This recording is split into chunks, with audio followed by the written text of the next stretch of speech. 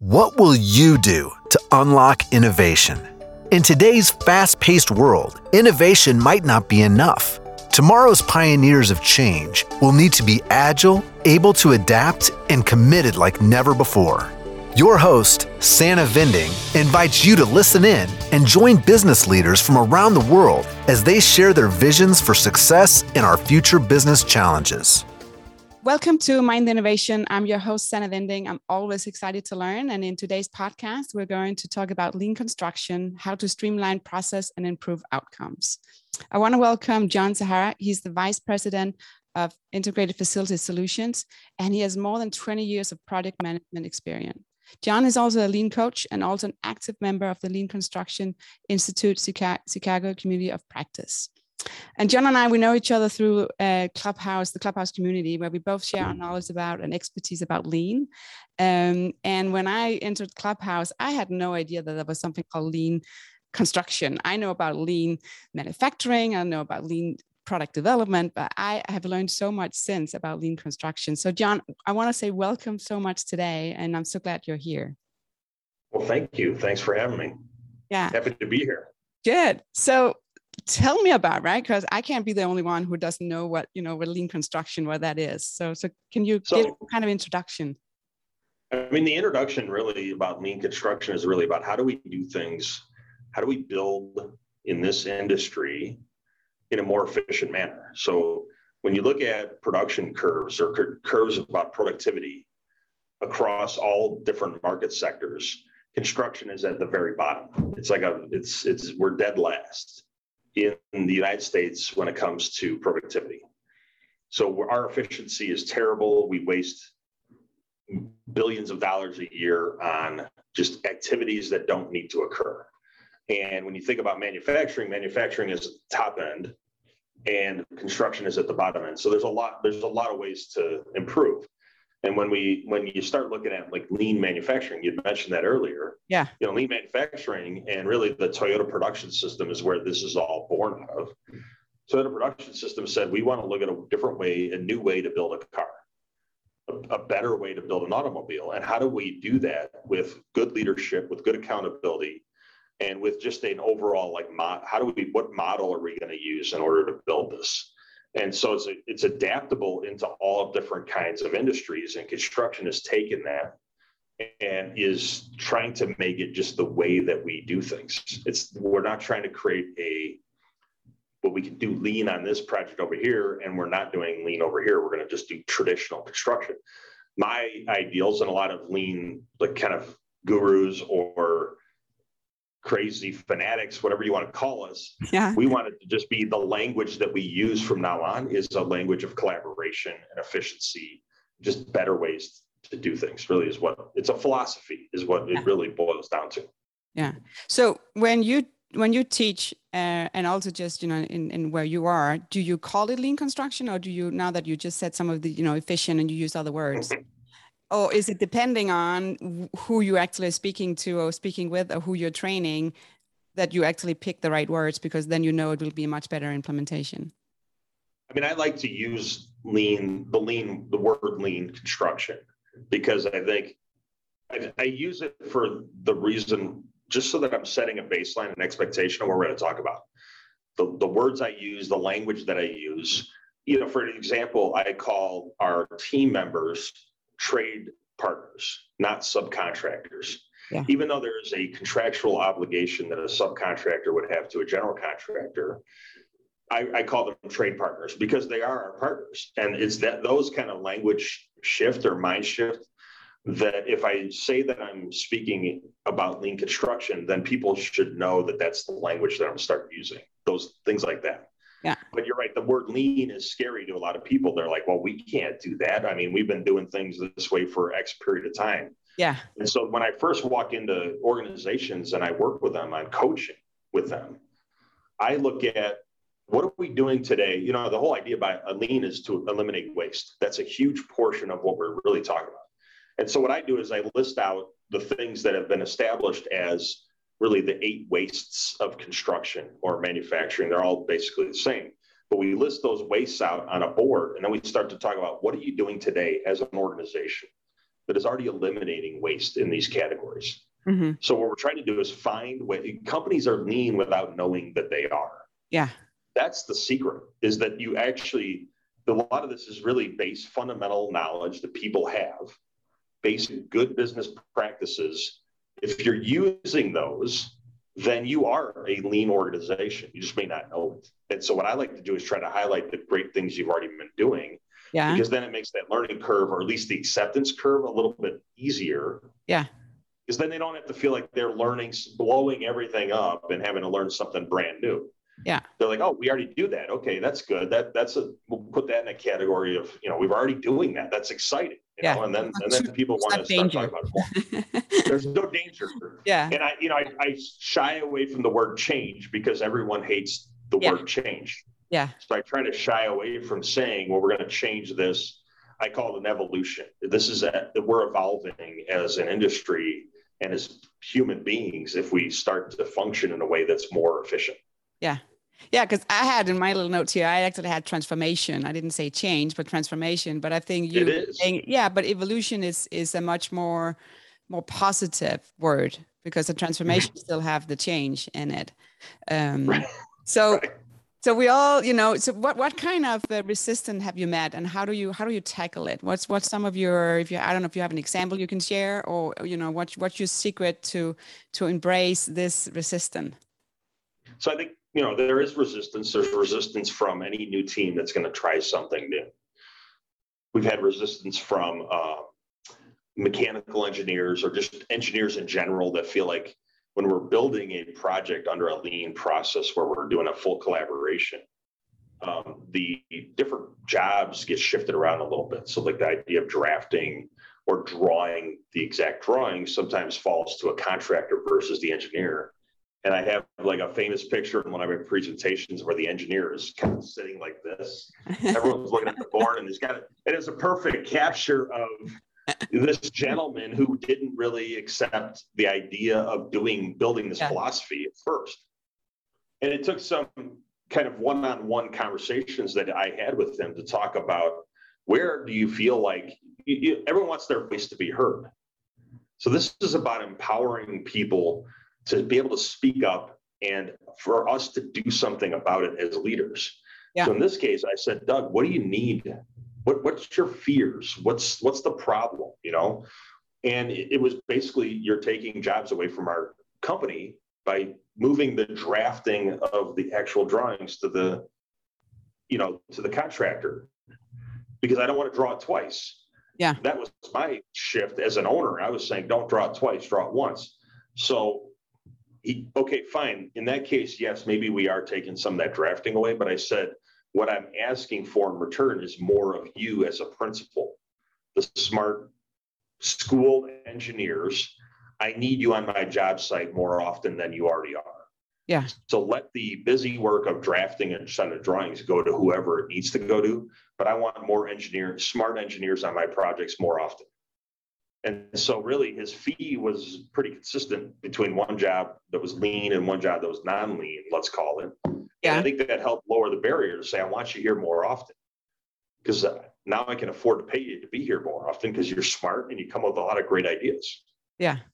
That's a big one. It's really giving people a voice to speak their concerns or their wishes or their ideas, and actually then doing something about it when they speak up. Don't put it in the suggestion box, put it over there in the corner and never look at it again. That's not helpful.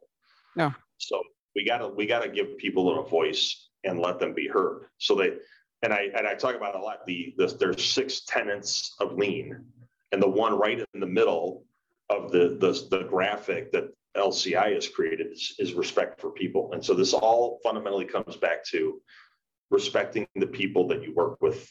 As they walk in the door, they have their own story, their own ideas, their own history, and they're really talented at what they do. You should be respectful of that, right? Yeah. So bringing in, if it's more often to come in, or be, I don't know if it's team meetings, but be together, right, and collaborate. What about communication? Can you over communicate, or how? Because the lean construction or the mindset. I'm sure there's new things you will need to learn. because it's a new way of thinking. So how do you communicate, and how do you set it in the right area of it? So communications is key to this whole thing. There's so many handoffs that occur and everything else. So we're teaching people we teach people how to communicate with each other. Yeah. So in this case, in a case of even us doing this today, there is the idea of, who's the customer in this transaction. So you have a certain level and expectation. The people listening to this have a certain level and expectation as the customer of what they are expecting to hear from a podcast like this. Yeah. And so we have to deliver on that. But if the expectation is unclear, then we're never going to deliver what they want. No. We're only going to deliver what we think they want, and that's not good enough. So I have to be able to communicate as the customer. I have to be able to communicate to my team, this is what I am expecting from you. Yeah. Then I should get a better deliverable than if I don't do that. And they just have to make assumptions. So we find a lot of times when we have failures on our projects or anywhere, it's because I, as the owner or anyone downstream, has not communicated to the people that are going before them what they need in order to do their job. Yeah. And then we get frustrated that when we get a handoff of a document or something, and it's like, well, this stinks. I don't like this at all. This is not what I wanted. Yeah. Yeah, but did you actually tell anyone what they were supposed to provide? And if the answer is no, then it was your failure, not theirs. Yeah. But then they have to be able to ask the right questions. So this intersection of being able to communicate and deliver on expectations. Yeah. That's a huge element. So can you over communicate? Probably not, because even if I said to you, here's what I expect, you're still going to put your spin on it. You're going to put your touch on it when you deliver it to me. And so it's a constant ebb and flow of you delivering what you already had set in your mind of what you were going to deliver, and me wanting it to look the certain way that I would do if I was creating it. And can they line up, or do they line up? That's really it's a key to the whole thing. Yeah. So with these many handovers, have you then changed the tool, or is it a paper? Is it virtual? Have you changed the way how you have these handovers? Now, well, we've actually allow people. So in a fully collaborative project, there's not a top-down conversation that happens where if the engineer contractually wants to talk to the trade partner, the mechanical engineer wants to talk to the mechanical contractor, it's funneling through the general contractor. And so we allow so now we have, it's like playing the telephone game that we used to. So I give you a message, then you have to take the message, then you listen to it, then you have to tell somebody else the message. That's not helpful, because now we're just wasting time. Yeah. So what we're doing is we're allowing those two entities to communicate, but keep us in the loop on what you're talking about. Yeah. But I don't have to be part of every conversation as the owner's representative. The general contractor doesn't have to be part of every conversation, but they should be copied on that conversation. So we're not using a lot of different tools or techniques to communicate. It's still email, it's still things like that. But if we can do it in a collaborative room and then maybe document it later, sometimes you don't even need to document it. Sometimes you just go forth and do what you talked about without documenting it, especially if it's minuscule kind of stuff. You document the important things. You don't need to document everything that was ever said in a project meeting. That's wasteful. Yeah. No. Okay. What about? Can you bring some example of of waste? So in lean construction, what that looks like. So all right. So the 8 wastes we use an acronym called downtime, which is perfect because that downtime is waste, and the D stands for defects. So it's really, punch list items, allowing ourselves to have defects on our projects and finding time later to fix them rather than fixing them as we're going through the process. And then on downtime, the O is overproduction. So producing something at a higher level than what the owner required. So again, we're not listening to the expectation the owner's asking for, and we're producing something at a higher level than what they want.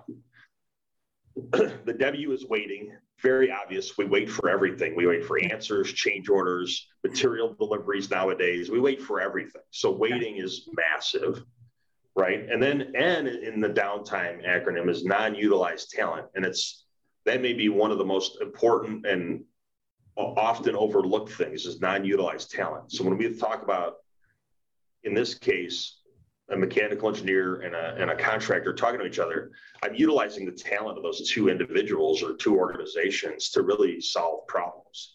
Instead of solving a problem in a vacuum or a silo, now I'm doing it with collaboration.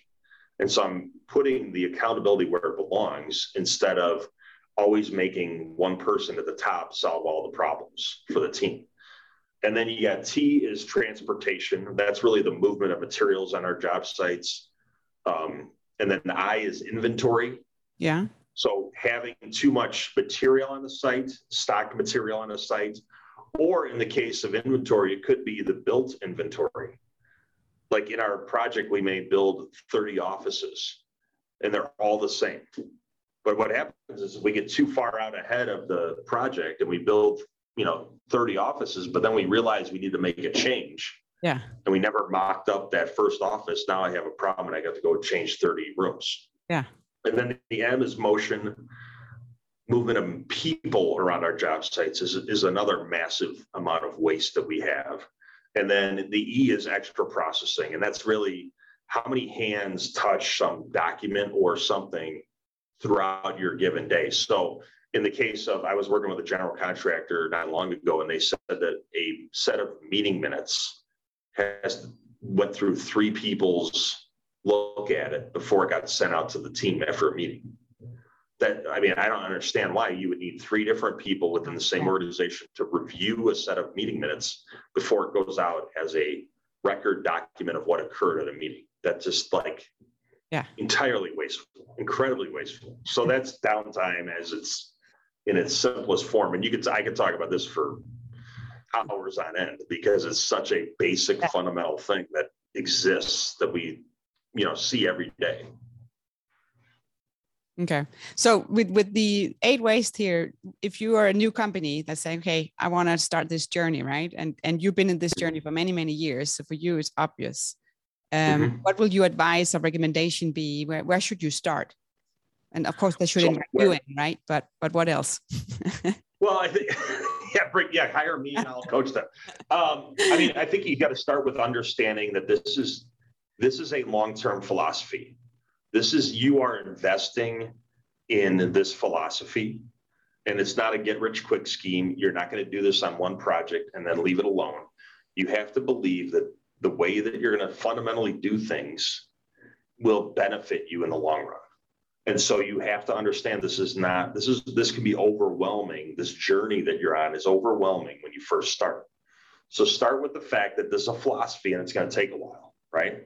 Yeah. And then you're going to start to look at what is my current condition or what is my process for things? Because you need to have a process built in order to be able to improve that process. So you have to understand what is your way of doing things, whatever it might be. Then you start to build and train your people around that process. And then you can get to the last level, which is problem solving. So what I just explained was the 4P model for the Toyota way. So they believed in a philosophy, and then they created a process around that philosophy. Then they trained their people on how to do that process or improve that process. And then problem solving is the last one. Yeah. So we can't jump to a conclusion and just say, well, if we did this instead of that, we'd be better off, because you don't know. You have to be able to measure it. You have to be able to do it. So I would say, there's a lot of resources out there that you can go to that you can start learning. How did we start our journey? We read the book, The Toyota Way, by Jeffrey Liker. It's a great book that, it talks about how Toyota does it, but you can apply it to many different industries. The leanconstruction.org has books. One's called Transforming Design and Construction. So there's your word transforming again, right? Yeah. But this book has 3-page long chapters that talk about all these different nuances of construction and the things that we're doing, but puts some new words and some new language around it so that we understand it to create this lean language, basically. Yeah. So those are some good resources to go to. Oh, to start with that. So just to kind of start the journey. Yeah. Yeah, and start the journey. So your journey has been, long, many, many years. So when you look back, it has been an evolution on the lean journey, or is it more the awareness and the philosophy that more people are leaning into it? It's I do think there are a lot, like, I really think that, interestingly enough, COVID has done a lot of weird things to our world. Yeah. One of which it has caused us to learn how to be better communicators because we're not sitting in the same room with each other. Yeah. And learn how to respect people in a lot of different ways. I mean, look at what's happened in society and culture just in general. There's a lot more conversation around the idea of respecting people and people's choices than there ever was before. So if you're involved in the construction industry, the ideas and fundamentals of lean are, that's what's going on in the world. It makes sense. So I think there are more people that are interested in it and want to learn more about it because of what's happened in the last, call it, year and a half, 2 years, which is kind of interesting when you think about it. Like, we're people, but the same. So think about this, like Toyota in an economic downturn a number of years ago, when it was like 08, 09, when we had the economic crash. Yeah. They had overproduced cars to the point where they had to shut down production. So they went against one of their philosophies, was building in too much inventory, and they did. So and overproduction. So they actually built things and had too much inventory sitting on the lots. So they had months of time where they had to shut down their plants. But what they did in return was they kept all their people there and they did training. And so they invested in their people and training. So during this downtime that we've had over the last year, where people were slower, did we invest in training? And I feel like maybe fundamentally people didn't do that. And now we're trying to recover from that. There's conferences are starting again. This whole idea behind Clubhouse, the platform we're on. There's a lot of people out there looking for really good information. It's a good source to go to, but did we invest in that training when we had the opportunity to? And I think we missed the chance there to do that. Yeah. Hopefully now we're getting back to, people are hungry, they want to learn, they want to get back in person, and that'll be a good thing for the industry, I think. Yeah, agree. I think we're all hungry in person again. Yes, but maybe not full speed yet, but we'll get there. I don't know. Yeah. I mean, everyone's trying to push forward, and we'll see. Yeah. I also want to hear about a little bit, with lessons learned, right? Because if you run and you implement, or you have the transformations, there's always the lessons learned, or you could say, we could have improved this to next time, or you could do the deltas and plot, what's going on. So what's your good experience there on how often do you do it? Do you wait till the project is complete, or do you actually have some where you go in and saying every month, let's just revisit and see what's happening? So we do. So there's a couple of things. If you really want to get started in a lean world, I tell people the easiest thing to do at the end of a meeting is what we call plus delta. And so this is a way to, lean is all about continuous improvement. How can we continue to improve ourselves be better today than we were yesterday? And so the idea behind a plus delta is, what did we like about today's meeting or session or whatever it was? And the deltas are, what would we adjust or modify for next time? What things do we want to change, or that we didn't find valuable that we want to try to change? And so it's an easy way to get started. And if you look at it, it's kind of a lesson learned immediately from that meeting that you just had. Yeah. And what's powerful about it is and people just shout these things out and you write them down on the whiteboard. And then what happens is the leader of that meeting, or the facilitator of that meeting, needs to look at those deltas and make those adjustments for the next meeting. Because if you do, that's powerful, because then people's voices start to get heard. Yeah. So we just did that's a very quick on the fly way to do a lesson learned for a particular hour-long meeting or session or whatever you have. And it gives you instant feedback to what do people like and find valuable, and what do they not like, and what do you need to adjust for next time? Yeah. When you look at an overall project, we probably don't do it enough or often enough where we look at lessons learned. We write them down and we say, let's not do that next time, right? We're renovating patient floors at a hospital I'm working at right now. We just finished one and we have 2 or 3 more to go. You know, all the things I was writing down is like, we better not do that again on the next job, or we better think about that. Yeah. Are we actually implementing that on the next set of drawings to go forward with the next job? Yeah. And we just had a session to talk about it with the contractor and the design team and everybody, really kind of airing the dirty laundry. And what we have to establish as the owner, the leader of the project, is saying, we're in a trusted environment where you can say anything you want and it will be listened to.